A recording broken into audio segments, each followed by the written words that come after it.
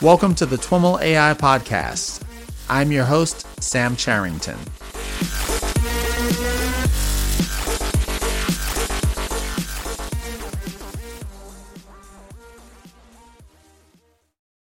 All right, everyone. I am here with Brian Karstens. Brian is a professor in the Department of Evolution, Ecology, and Organismal Biology and head of the Tetrapod Division at the Museum of Biological Diversity at The Ohio State University. Brian, welcome to the TWIML AI Podcast. Thanks for having me, Sam. It's great to have an opportunity to chat with you. I'd love for you to start by really decoding your title. It's a mouthful. About all of that. So basically, I am a biologist. And so that would be like the short Cliff Notes version. And the kind of biology that we do in my research lab is basically trying to use genetic and other sources of data to understand basically how species are formed and what factors influence biodiversity on the planet. And awesome. So, my affiliations are basically who controls me professionally. And how did you come to use machine learning as a tool to help you study biology? Yeah, so I think it started because, like a lot of biologists, I was trained in a certain kind of statistics, and so and when I say we, I'm really talking about my research lab, which has a whole bunch of scientists who work with me. But, we started looking at statistical relationships between different biological variables. And the challenge that you run into really quickly is that all these variables are correlated because all biological species are related to one another to some extent. And you have this correlation that's caused by the relatedness as well as other correlations that are caused by the environmental conditions or whatever. And, a regression is fine or something like that, but you quickly lose the ability to really say anything because everything's related to everything to some extent. And so many of the questions that we have are basically trying to understand why certain processes have happened. And when we started thinking about these questions in terms of can we predict, why this has happened, that allowed us to really bring a lot more data into answering the question, and machine learning is a tool for doing that. Awesome.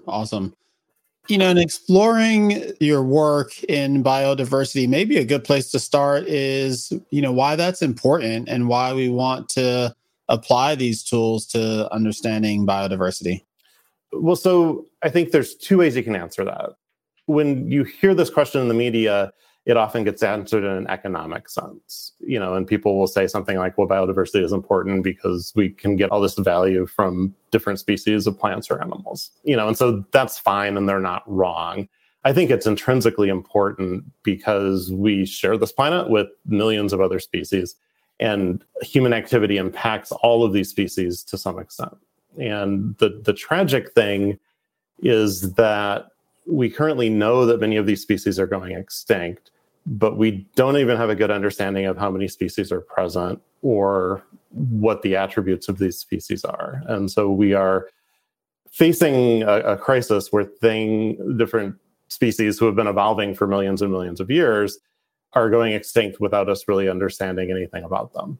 And so biologists are trying to use every tool at our disposal to do the best that we can to document life on the planet today, because we know that it's all very threatened. It's interesting to hear you put it like that. We often hear in the media infrequent announcements about scientists have discovered, this new species or that new species, like the biodiversity on the planet is pretty well understood. And it's a rare event when we find something new. It sounds like that's not the case. No, it's not the case. So biologists who work in the science of taxonomy, which is discovering and describing species, estimate that we have described something between 1% and 10% of the species on the planet. What? I know, it's insane, right? It seems absolutely nuts.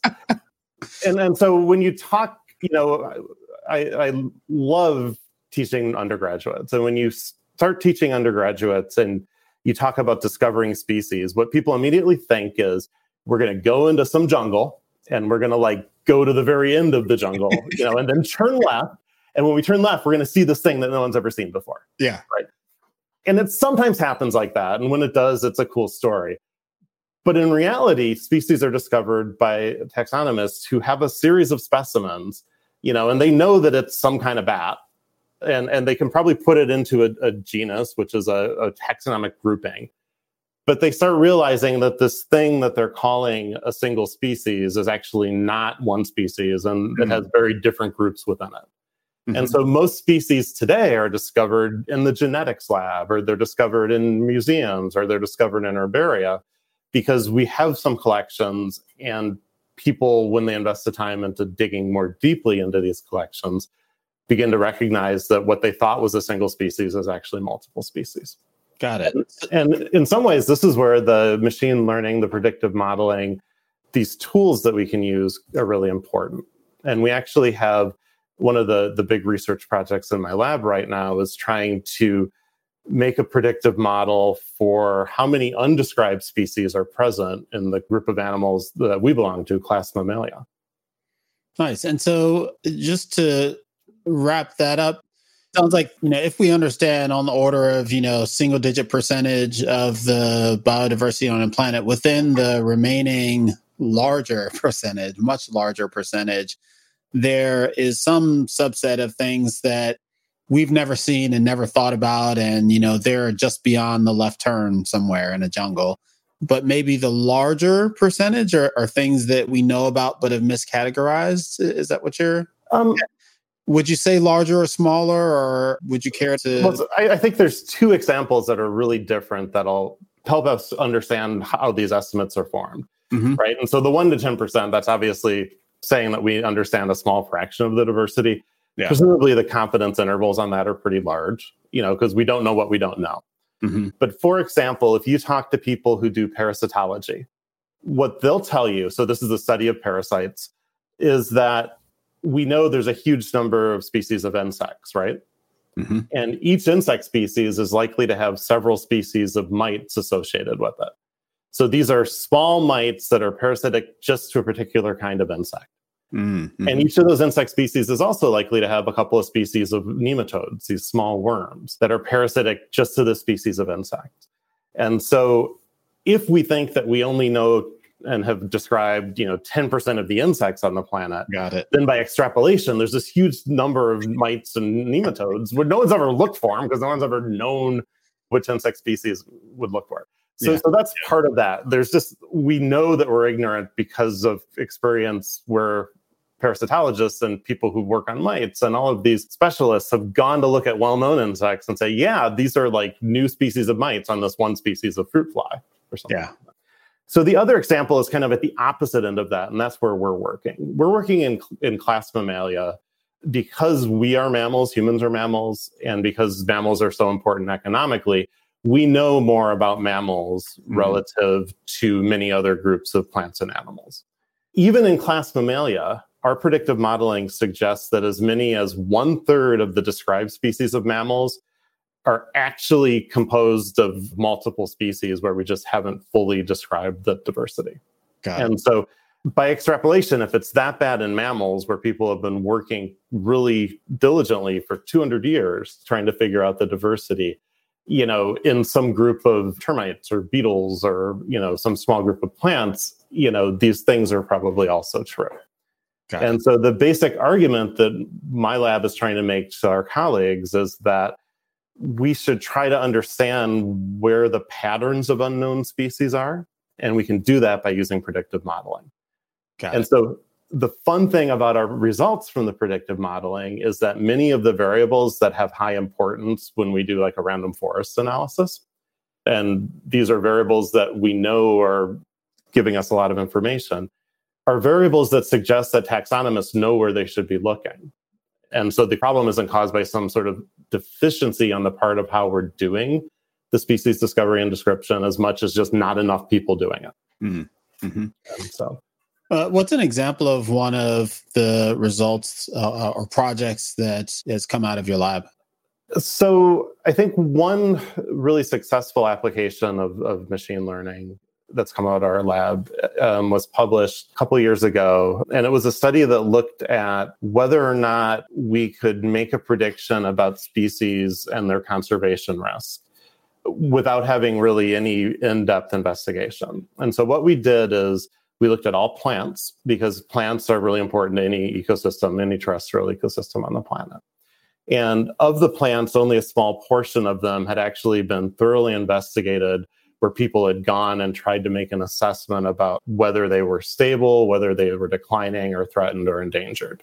And the reason for that is just resources. It takes a lot of time and money to hire a bunch of botanists to go make these assessments. Mm-hmm. So we built a predictive model using a bunch of trait data. This is information about the species and things like the shape and the reproductive life history characteristics of these plants, and then also environmental and geographic data.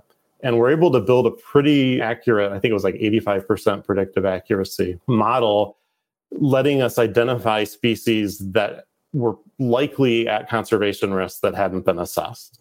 And so the hope with this kind of modeling, and it's now been done by other groups of scientists and groups like birds and bats, but the hope with this kind of predictive modeling is it allows us to target our resources towards a species that hasn't been investigated, but where there's reason to think that we probably should be investigating it. Mm-hmm. And, in that way, hopefully it can provide some, strategic use of the very limited resources that people who work in conservation have to deal with. Got it. In a case like the one that you just described, has the data set already been collected and kind of sitting there and waiting for groups like yours to do interesting things, or do you have to build that and curate it from scratch? It's a mix of the two, honestly. So over the last decade, the National Science Foundation and other funding agencies have put a lot of resources into digitizing natural history collections. And so there are millions and millions of specimens in museum and herbaria across the world. And when I was, so I'm old, right? I've got, the old professor thing going on. But when I was a grad student in the 20th century, you had to physically go to museums. If I wanted to work on specimens, I would buy a plane ticket and get a hotel room or stay with friends or whatever. And I'd spend a couple of weeks at the American Museum and a couple of weeks at the Smithsonian. And I'd go as many places as I could afford to go to look at all the specimens. And I had to see them and interact with them physically. Over the last 2 decades, we've been digitizing more and more information from these collections. And this has allowed these big data sets to be put together where we're pulling information from different museums, different aggregators of museum data, and then other types of databases as well. And so none of the databases and data collections that we've analyzed have been there waiting for us, but it's also not the case that we're going and measuring everything ourselves, because that would take too long, right? It wouldn't be possible. Got it. Yeah. Tell us a little bit about the modeling techniques that you apply in a case like that. Yeah, most of the time we're using pretty straightforward random forest analysis. Okay. Occasionally we do some neural network analysis. I guess I'm very opinionated. I like the random forest approach better because it allows us to tease apart how the variables are contributing to the end and the predictive result. A lot of times, the things that we use neural networks for are more often situations where we're not as interested in the variables themselves as we are in the answer. Mm-hmm. And so, for example, we do model using neural networks to try to understand where species boundaries are. So this is a case where we have lots of individuals that are closely related to one another, and we're trying to actually separate them into groups that correspond to the different species that are present. So in that case, the variables themselves don't matter as much as the outcome. And generally in those cases, what we found is that the neural networks perform really well. The random forest also performs really well. Mm-hmm. In cases like the example I mentioned earlier, where we were trying to understand the plant conservation risk, there we really wanted to know which variables were important because these are things that we care about as biologists. And so in that case, we built a big random forest model. And do you generally find that it's straightforward to apply random forest to the data sets that you collect, or are there tricks that you have to apply or areas that tend to cause you problems? That's absolutely not straightforward. But that's in part due to the nature of the data themselves. And one of the discussion points that we often have is we first get together and compile a list of every piece of data that we think we could acquire and that we could possibly use in application to the problem that we're looking into. Mm-hmm. And the set that contains all possible data is, of course, much bigger than the set of data that we actually end up analyzing. And then the reason for that is we have incomplete data for a lot of the questions that we want to answer. If we're looking at building a model for all mammal species, there's something like 5,400 described species of mammals currently. And the data sets have a lot of absent information, because no one knows exactly what the average body size is for some small group of marsupials from South America, for example. Or we have values that are reported for 2 specimens, and we're trying to compare that in a species that's relatively understudied to one where we have hundreds of specimens. So obviously we know more and have better values for that case. So what we end up doing a lot is sort of curating these data sets, deciding which kinds of data imputation approaches we can use, and trying to build the most complete data that we can without biasing the result in some way. And so that involves a lot of trial and error and a lot of exploration before we get started. Yeah. Do you have a kind of standard rules of thumb that apply to your data sets in terms of data imputation? Like when are you dropping? When are you, estimating? Yeah. So a lot of the predictive models we've built have had unequal class representation for the different classes. And we know in those cases, it can be challenging to use random forest. And so what we try to do is base our guidelines on imputation will work well in some cases, but we don't want to get so imbalanced that we don't have a lot of response variables in a certain class.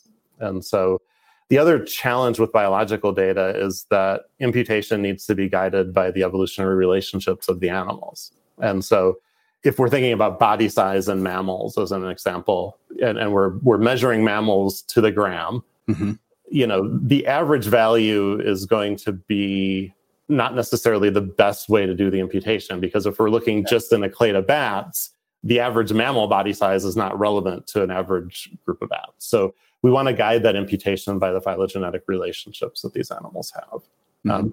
That works fine for body mass, but many of the traits are not necessarily correlated with the phylogeny themselves. And so there are a famous example in mammals is reproductive characteristics. In certain groups, the life history traits that are associated with reproduction are very fixed. And in other groups, they're all over the map and they evolve and change rapidly. And so when you do the imputation, you have to apply your knowledge of how these things have evolved and try to do it in a way that doesn't lead to weird results. And so in some cases, it makes more sense just to drop the data that you don't have, because I think the imputation part of it would, that you would be misled by it based on how, historically diverse those attributes in a particular group are. Okay. So, and what I think what my students and my staff scientists and I are always talking about is, what do we think we know? How can we get as much data as we can without getting results that seem obviously wrong or misleading? And it's always a balancing act. And we end up spending far more time getting our data compiled than we do actually analyzing it. Yeah. So You've talked about, primarily attribute types of data. Do you ever work with image data or like DNA sequences or those kinds of things? Well, so the DNA sequences, absolutely. Okay. Genetic data are extraordinarily useful to a wide range of the biological sciences, but particularly work that's involved with biodiversity. And we use those data in a couple of different ways, but one of them is to just as a proxy for evolutionary distance between the different samples that we have. We also, so depending on what level we're looking at, we might use those as a way to make a phylogeny for how we're modeling the relatedness of the different species. But genetic data are really important. Image data are a little more challenging at this point, although there's some big initiatives that people are working on to extract information from those images.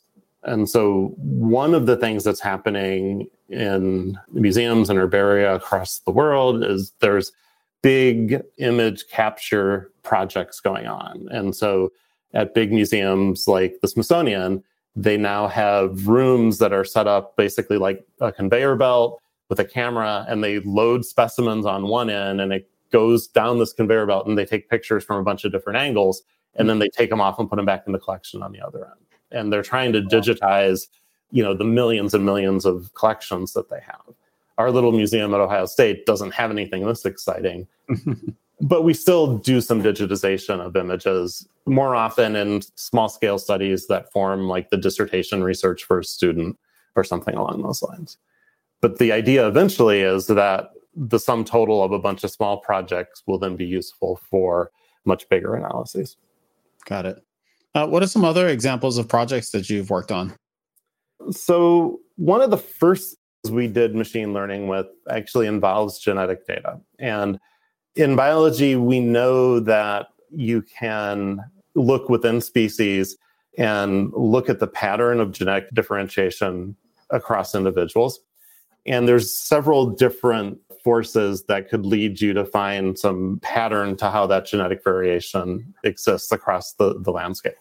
So one of these is just geographic distance, right? If you have two individuals that are physically close to one another, it's more likely that they're closely related than two individuals that are not physically close to one another. And so in biology, we say that genetic diversity is often structured by the geographic distance. Another common force that leads to the genetic structure is the environment. And so it might be the case that the environmental conditions are going to influence the genetics of a population because they're evolving, and parts of the population are evolving in one environment and other parts are evolving in a different environment. And so in those cases, we say that individual species are structured by their environment rather than the geographic distance. So the reason that this matters is that before you can have new species form, you have to have some sort of genetic structure to the species as a whole that is potentially evolving into new species. And so with that background, what my colleague Tara Pelletier and I did is we wanted to understand what types of factors influence whether or not a species had genetic structure by the geography or by the environment. And so we did a big predictive modeling exercise, and I think we included about 10,000 species where we could get genetic data that were georeferenced so that we knew exactly where on the planet those specimens came from. And what we found out is that there were a lot of species that had evident geographic structure and a lot that had environmental structure. But species that were more likely to be structured by the geography tended to have really large ranges and tended to be located fairly far from the equator. Whereas species that were structured by the environment were more likely species that had ranges that had dramatic differences in environmental conditions across the range. And so the higher the variance in the various environmental conditions, the more likely it was that they were structured by the environment. And so this was a really top level view, right? And it's, I think, the type of insight that you gain is that you then have these general trends and these general patterns that can be investigated on a more localized scale. And so biologists read a paper like that and say, okay, well, if this is true, I should expect to see that pattern in these species that haven't been investigated. And then they use it as a basis for new research, which is, the thing I like about science personally is that it's self-reinforcing. And when you do something, people read that or hear about it or hear you give a talk, and then they get inspired to do something slightly different. Yeah.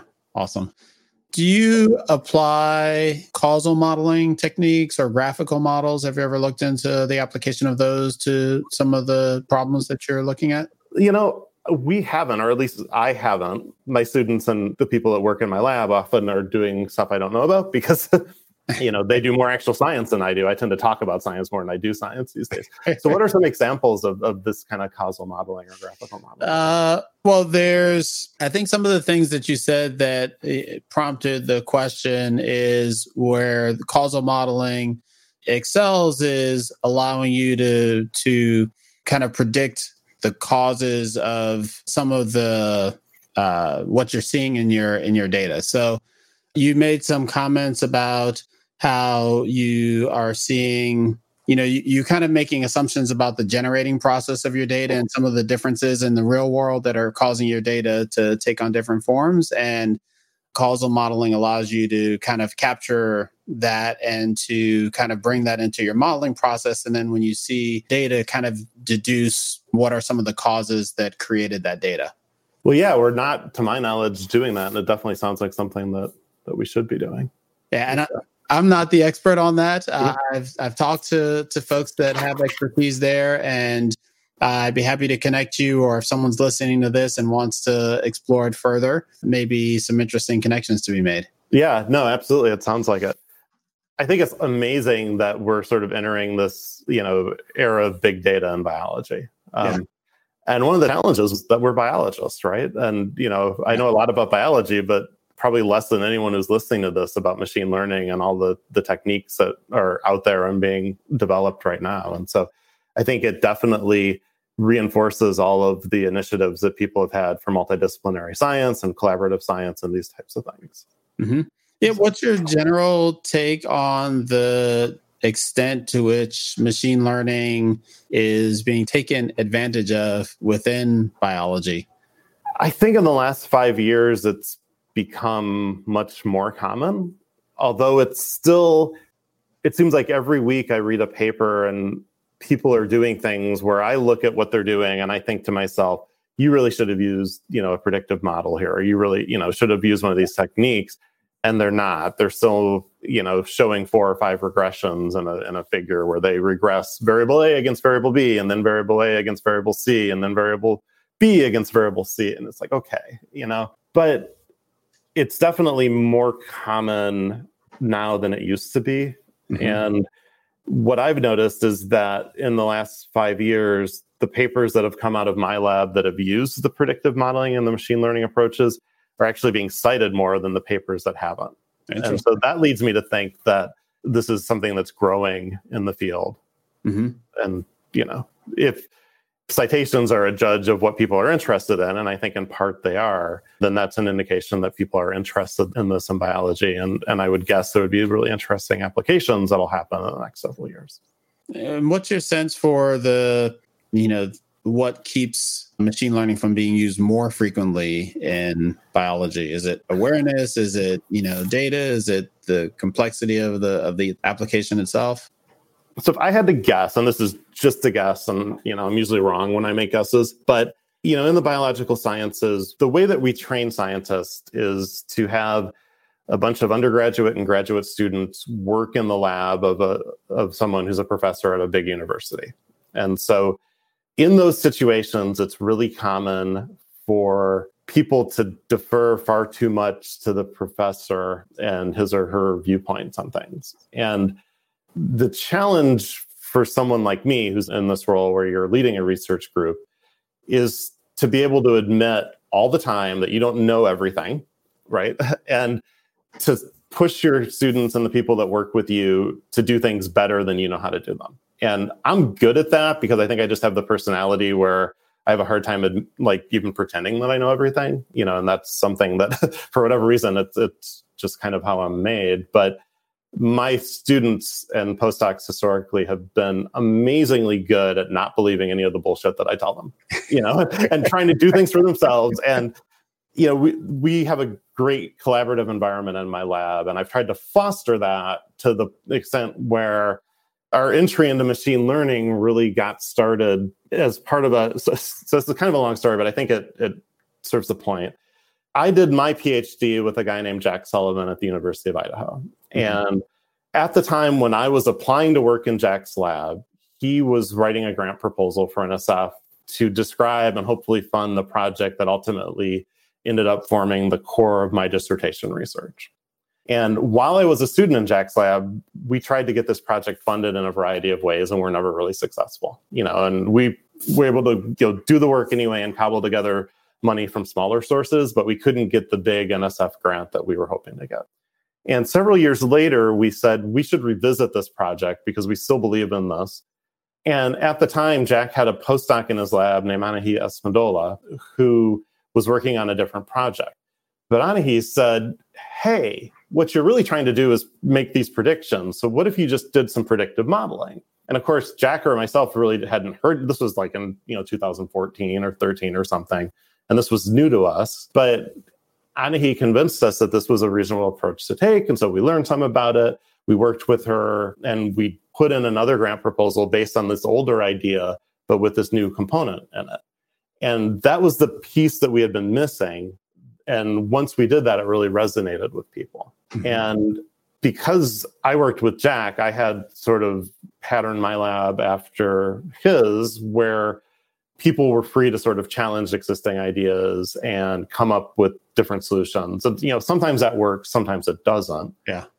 But the important thing is you have to give people room to do that. And you don't, one of the things I tell people is that, everything I say isn't right, and you shouldn't believe me necessarily. And, it's okay to challenge or to try to look at things from a different perspective. Mm-hmm. Mm-hmm. And so I think that with anything in biology, these types of approaches, as people see that they can be applied in a useful way, that makes people curious about them, and they get creative and think about how they can apply them to different types of questions. Biology has changed so much in the last 15, 20 years because of genomics, because of computers, because of cloud computing and all of these technological tools, that it's very challenging to sort of keep up with all of it. Mm-hmm. And so I think, part of the reason why to the outsider it might appear that things take a while to get incorporated is just that the landscape is entirely different than it was 20 years ago. Mm-hmm. Awesome. So what do you see next in terms of your group's application of ML? Yeah, so I guess one thing that people are excited about is using these techniques like neural network in particular to quantify things that we know are present but that are hard to quantify. And so as part of the museum, one of our collections is called the Borer Lab of Bioacoustics. And it's a collection of a bunch of audio recordings of animals. So a lot of bird calls, for example.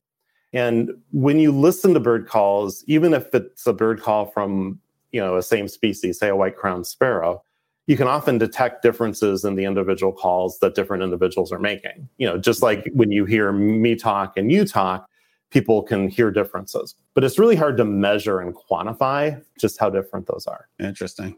And if you could measure and quantify that, then you can do things like ask questions about whether factors related to the age or the gender or the sexual maturity of the individuals actually are influencing the differences in the bird songs that they're having, or whether it's just geographic distance or environmental distance or any of these other things that we know vary within species. And so I have a postdoc named Kaya Provost who actually wrote an NSF grant to develop neural networks to try to quantify these differences. And she's in the early stages of this, so we don't know if it's going to work yet. But it's a potential application that would be really interesting. Mm-hmm. Interesting. So kind of outside of I guess it is related to biodiversity, but in a slightly different way from some of the other examples you gave. I think so, yeah. Yeah. Awesome. Yeah. Well, Brian, thanks so much for taking some time to chat with us about what you're up to. Very cool stuff. Well, thank you. I appreciate you having me on. Absolutely. So, and that's a good tip about the causal modeling. I was just thinking, maybe we'll talk about this afterwards, but I was just thinking I should do I would offer to kind of convene a conversation with you and my friend who does the causal modeling stuff and see if we can come up with any interesting directions in a follow-up or something. Yeah, I would love that. I'll get some of my people involved with it because, they're the ones who probably have better ideas than I will. Okay. Yeah, we'll definitely do it. Okay. Well, thank you very much. Thanks so much. All right, everyone, that's our show for today. To learn more about today's guest or the topics mentioned in this interview, visit twimlai.com. Of course, if you like what you hear on the podcast, please subscribe, rate, and review the show on your favorite podcatcher. Thanks so much for listening, and catch you next time.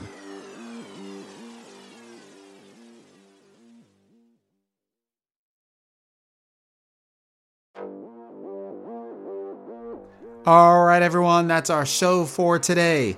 To learn more about today's guest or the topics mentioned in this interview, visit twimlai.com. Of course, if you like what you hear on the podcast, please subscribe, rate, and review the show on your favorite podcatcher. Thanks so much for listening, and catch you next time.